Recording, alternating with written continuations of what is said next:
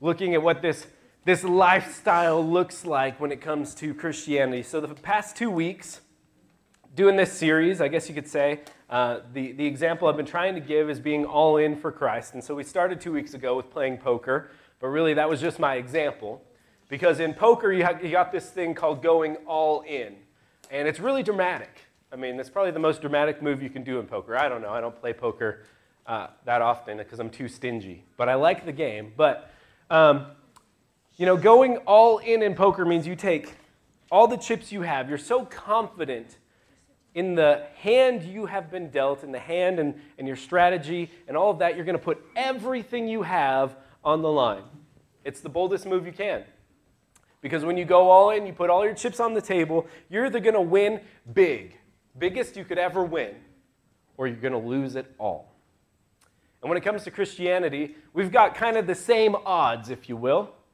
We're going all in on Christianity, and when we win big. That's heaven. That's what heaven looks like to me. But if we're wrong and we go all into something that doesn't exist, we lost. Just the fact, right? You go all in. Christianity is one of those things you can't really sit on the middle of. In poker, you can play a successful poker game by just, putting a few chips here and there in and taking a little bit home at the end of the day. Christianity is not like that. And we live in a culture where we've got a whole bunch of middle grounders that don't really do anything in so many topics. And that was my point I wanted to point out. We've got so many people that just kind of sit in the middle and they're safe there. But when you're safe in the middle of not committed or committed to this or committed to that, you don't really do anything. You're kind of not committed to anything. You can't really make any progress, but Christianity is not one of those things that you can sit in the middle and not be committed to. It's something you got to go all in on. And so we've looked at that for the past 2 weeks, shared some verses that are, so this isn't just from Harold, but maybe it's also from Jesus himself. We looked at this one in Matthew chapter 6 and Luke 16. How you can't serve two masters. You will hate one and love the other, or you will be devoted to one and despise the others. You cannot serve God and money. That's from Jesus himself. You got to pick one, right? You can't have two masters. You got to go all into one. Or one of my favorite ones was, whoever is not with me is against me, and whoever does not gather with me scatters. That's Jesus himself saying, you're either with me or you're against me. So how my little brain's got to wrap my head around that is there's only two teams, is what Jesus is saying. There's Team Jesus or there's Team Satan. There's Team Good, there's Team Evil. There's Team World and there's Team God. You got to pick one. You can't be in the middle thinking that you're just okay enough to get by. You're either with him or you're against him. You're either gathering with him or you're being scattered, right? There's only two teams. So you got to go all into Christianity. And so last week I brought that application to us, and I gave us a piece where we can go into Christianity, and I talked about the body. A piece that we can go into Christianity on is this weird thing that we call the body of Christ. And one of those guys that I said was so all in is Paul. And Paul kind of comes up with this term that he shares about the church over and over again in the New Testament letters he writes, and he talks about this body of Christ. It's a weird thing, but what he describes it as is the body of Christ is like a human body. For as in one body we have many members, talking about the human body, and all the members do not have the same function. I get it. So we, though many, are one body in Christ, and individually members of one another. So Paul talks about this in Romans right there, in 1 Corinthians as well. He talks about being the body of Christ. We've all got different jobs. We all do different things, just like our human bodies. I'm glad my ears don't do the same thing as my toes. That would be weird. It wouldn't be very helpful. Same thing in the body of Christ. We got all these different parts, all these different creative people, all these different gifts. We all do something different to work together as one, the body of Christ. But I also challenged you, because I'm still being wrecked by this body part that we have. And I told you the story about how a friend of mine in middle school had to be rushed to the hospital in the middle of the school day because he had appendicitis. And so for 15 years, I've been wrecked by this idea of what the heck does the appendix do? Because the scientific answer is still, I don't know. We don't know what the appendix does. And so same as the human body, the body of Christ, we've got that imagery going on there. I told you, don't be an appendix. Don't be an appendix. Don't be something that sits around waiting to poison the body. But instead be a productive, helpful body member. Find that gift. Find the creativity that God has given you and use it to help the body. Go all into the body of Christ. Don't just be an appendix that's just there.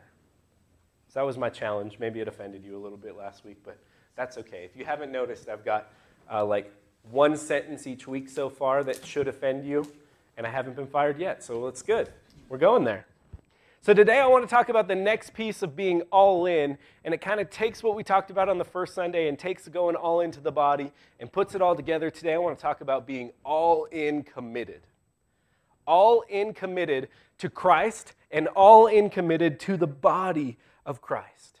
If we're all being a functional body part in this body, we're all being something worth using and talking about, we also need to be all in to Christ, and through both of those things, we need to be committed and be intentionally committed.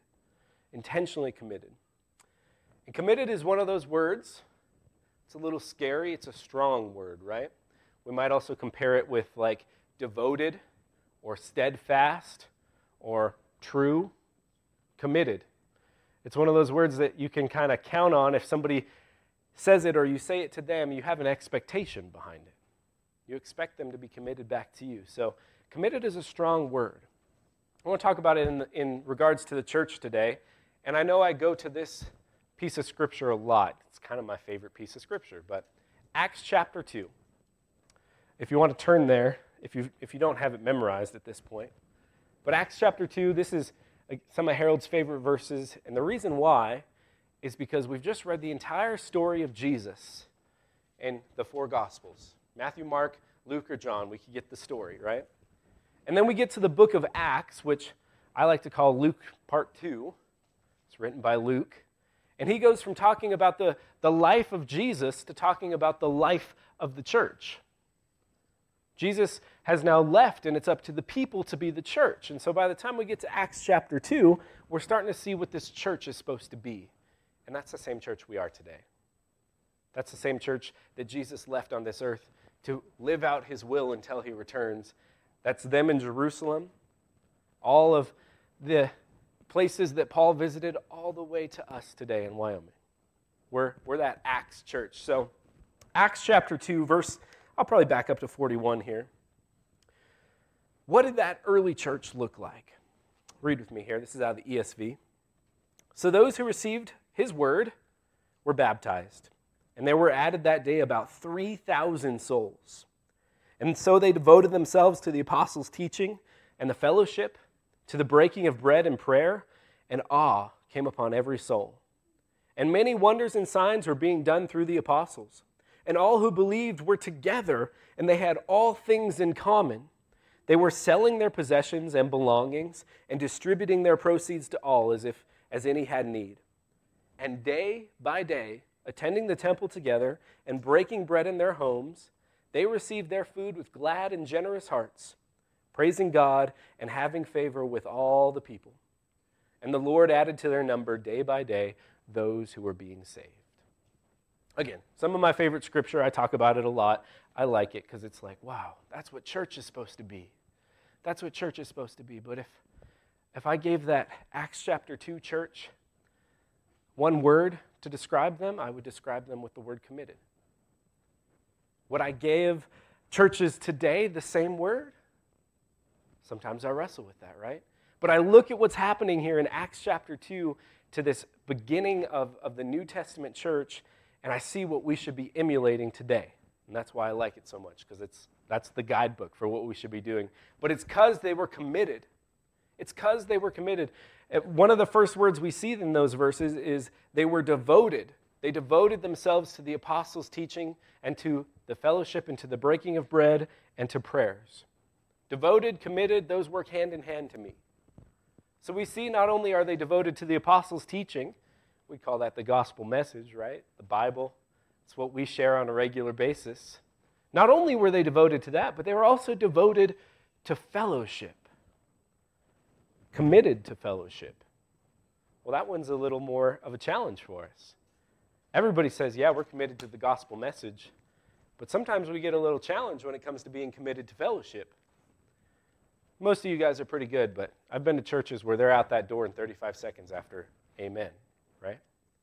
That doesn't sound like fellowship to me. Fellowship sounds like people being with other people, Christians being with Christians. And we have that example from them here. We see them acting it out in Acts chapter 2. Breaking of bread and prayer, the things we do together, they were committed to that. But did you catch how often they were committed? Because in my version, I think it reads, and they devoted themselves to the apostles' teaching, the fellowship, and prayer, and they were in the temple every Sunday morning.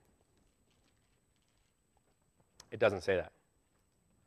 It says, and day by day, they were meeting together in the temple. Day by day, they were breaking bread. I'll use the word again. Day by day, they were in fellowship with other Christians. Day by day? That doesn't just sound like Sunday to me. That sounds like every day. So when I look at this early church, the one that I think we should be emulating, I see a church that's committed. Not just on Sunday mornings. I mean, in our culture, we're like, if you're there Sunday morning, 100% gold star. If you're there every Sunday morning for the whole year, that's like bonus points. And if you come at a midweek Bible study pretty regular, that's just like, you're an amazing Christian. But they were doing way more than that. They were committed to the church. They were committed each and every day to the fellowship, to the teaching, to being with one another. Thank goodness it didn't just say Sunday mornings, right? I don't think that would be a devotion or a commitment. So, when I look at the New Testament church, I look at chapter 2 in Acts there, and I want to emulate it. I'm challenged by the idea that this was a church that was committed not only to Christ every day, but to one another every day. That's something that I think we get to work on as the church today, being committed to each other every day. And I think it's one of Satan's favorite tricks to tell you that church is something you go to on Sunday. Because if he can trick you into thinking that, you can do whatever you want for the rest of the week, right?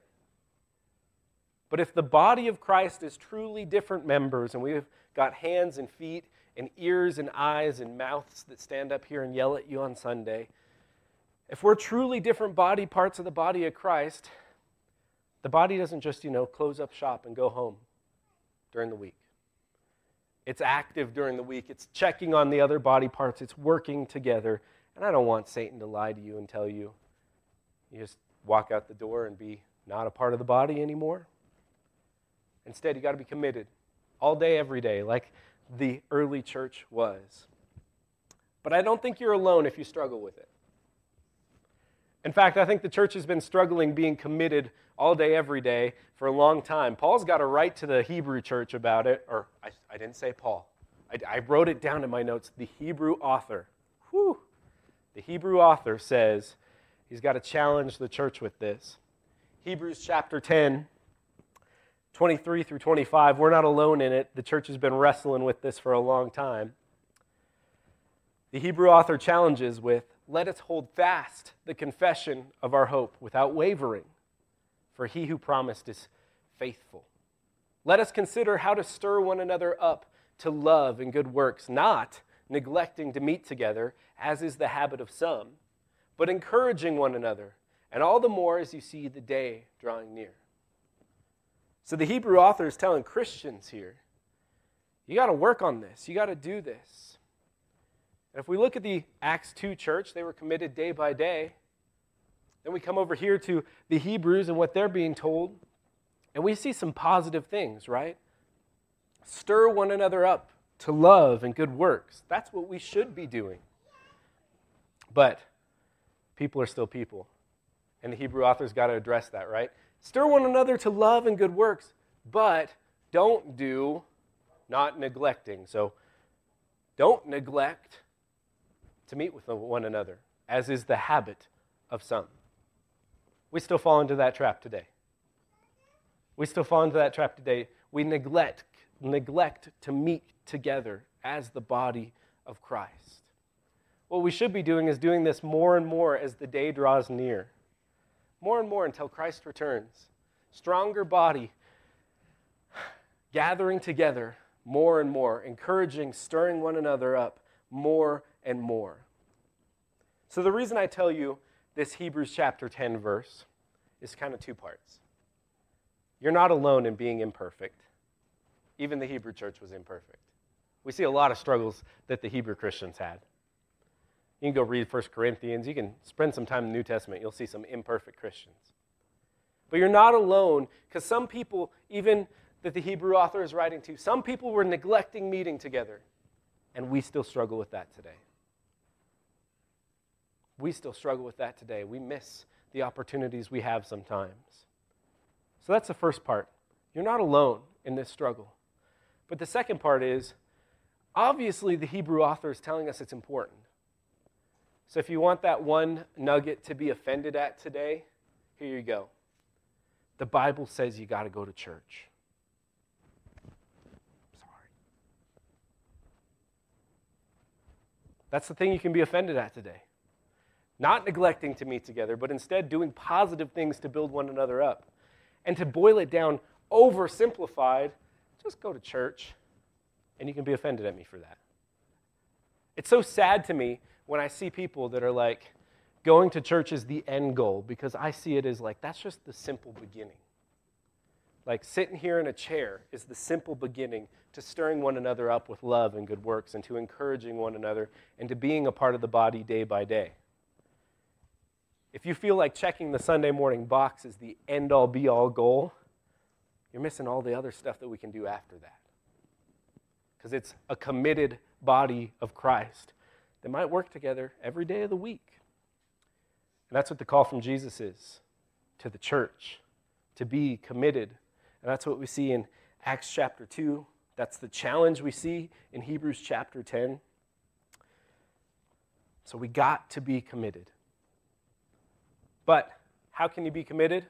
Well, one of those things that I saw when I was studying the body last week is we've all got these different ways. So if you want to be committed, you've got a creativity and a gift that God has given you already. Use it for the church. Again, sometimes we fall into the trap of saying, hey, I'm good at this. I got to do it outside of the church. Maybe find a way that can serve the body. That's what 1 Corinthians is talking all about that we read last week. But you got to be committed. Find a way to be in to this church day by day. And it's going to be tough. It's going to be challenging. In fact, Jesus, when he's telling people to follow him, talks about how it's going to be challenging and it's not going to be easy to be committed. Luke chapter 9, verse 57 through 62. You might be familiar with these verses. I didn't put them up there, so you got to look them up or write them down. It's a tactic I use to make sure you're paying attention. Luke chapter 9, 57 through 62. As they were going along the road, someone said to him, to Jesus, I'll follow you wherever you go.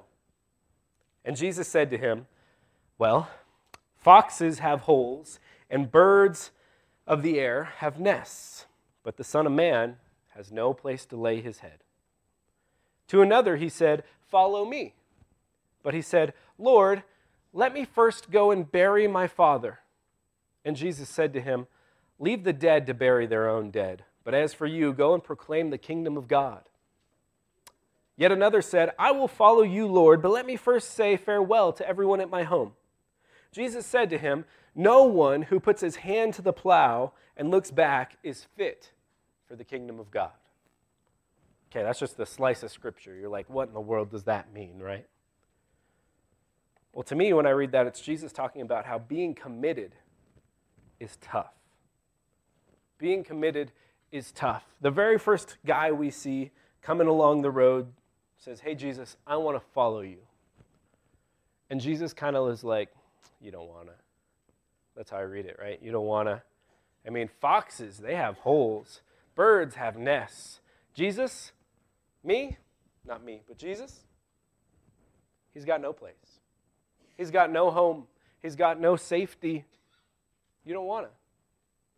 Unless you're committed. Unless you're really committed. He's almost discouraging people. It's kind of a good tactic. If somebody wants to become a Christian, start telling them how terrible it is to have Satan attacking you. See if they really want to be a Christian. Are you really going to be committed? The second guy, Jesus calls out to him and says, follow me.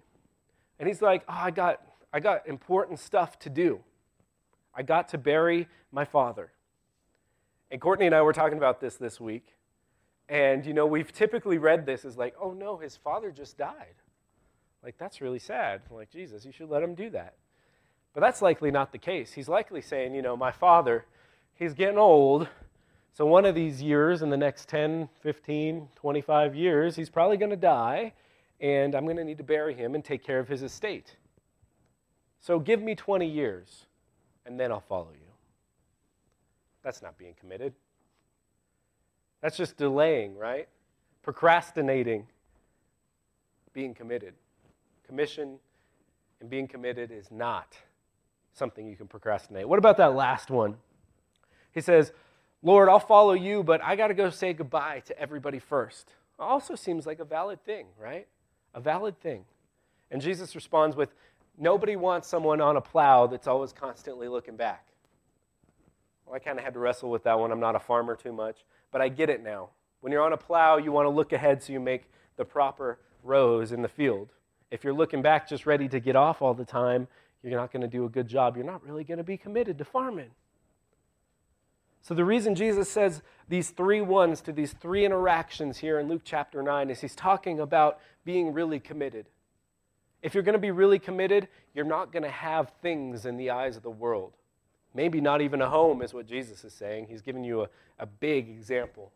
If you're really going to be committed, you can't delay and procrastinate it based on the things you need to do in this world. You got to be committed before that.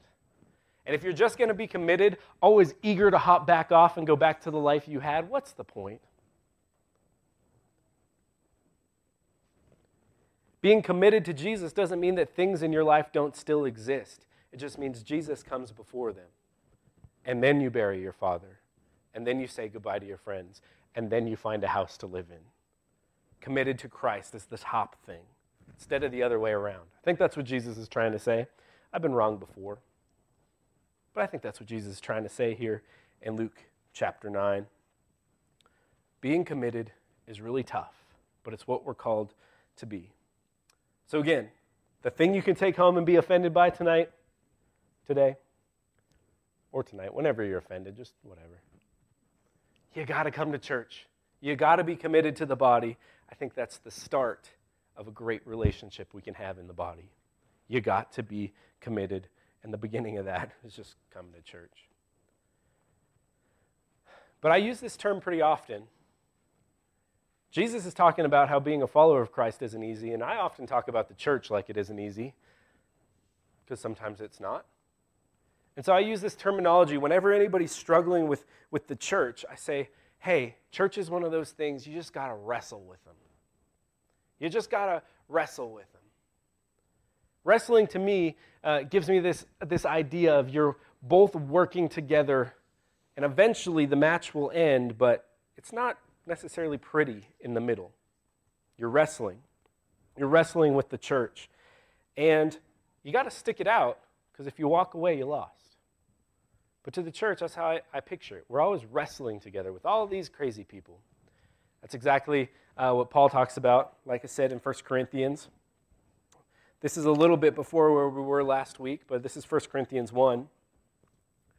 He says to the church, I appeal to you, brothers, by the name of our Lord Jesus Christ, that all of you should agree, that there be no divisions among you, but that you all be united in the same mind and the same judgment.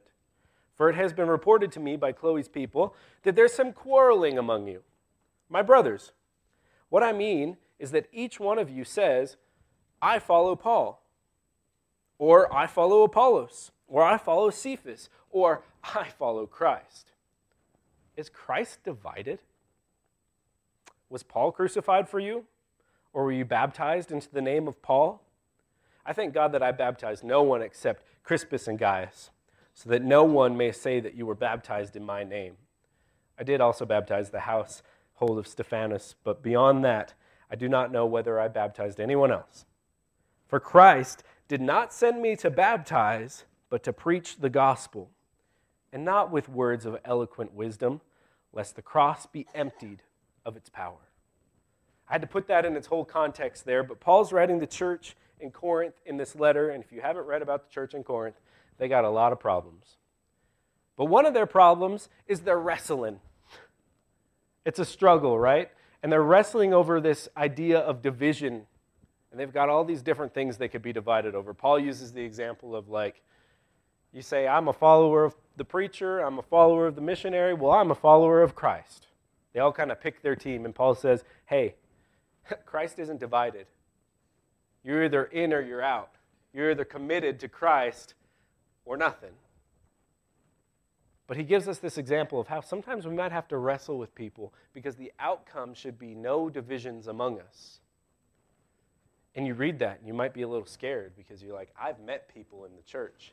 Pretty sure there's going to be divisions among us. I like strawberry ice cream. You guys probably like chocolate. Division. That's not what it's talking about, is it? Paul says right here,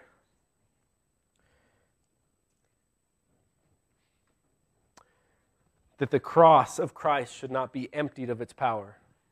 So what are we not to be divided on? The cross of Christ is what he's talking about this whole time. The gospel message. We're to be all in for Jesus, all in committed. And if I like strawberry ice cream and you like chocolate, it doesn't matter.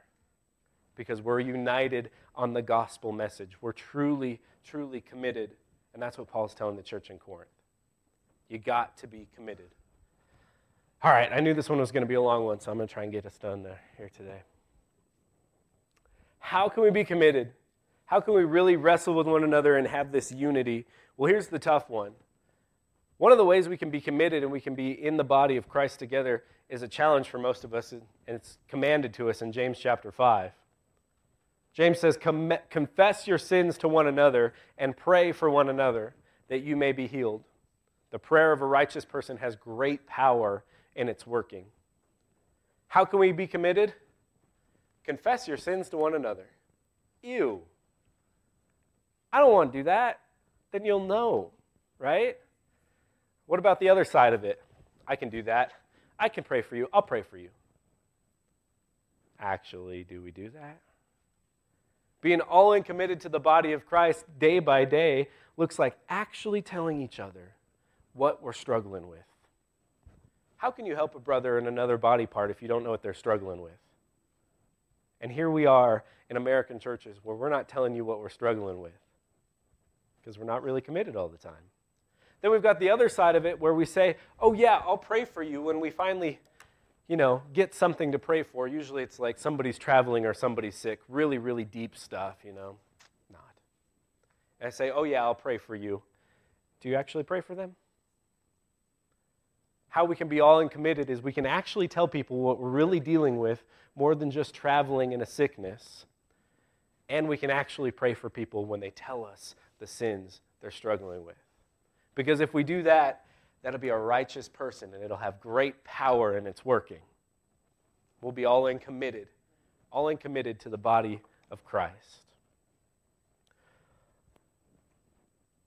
I basically just came up with this series because I'm pretty ornery, I think. And I feel like it's something that we need to work on. I think we need to be all in to Christ. I think we need to be all in to the body of Christ, the church. We need to find the thing that we can do in this body and not just sit here doing nothing. But I also think we need to be all in committed. All in committed. Because it's both of those things coming together. And we're in a time and place in our culture with our people. Commitment is a hard thing. But this is the place where we should be helping out each other day by day, fellowshipping day by day, worshiping Christ together day by day. And sometimes it feels like a stretch just to get you guys to stay seated in here for 40 minutes. Yeah. All in committed is something we all got to work on. So I tried this last week at the beginning. Let's try it at the end this week. Church, are you all in? I'm all in. Let's be all in. Stand and sing this last song together.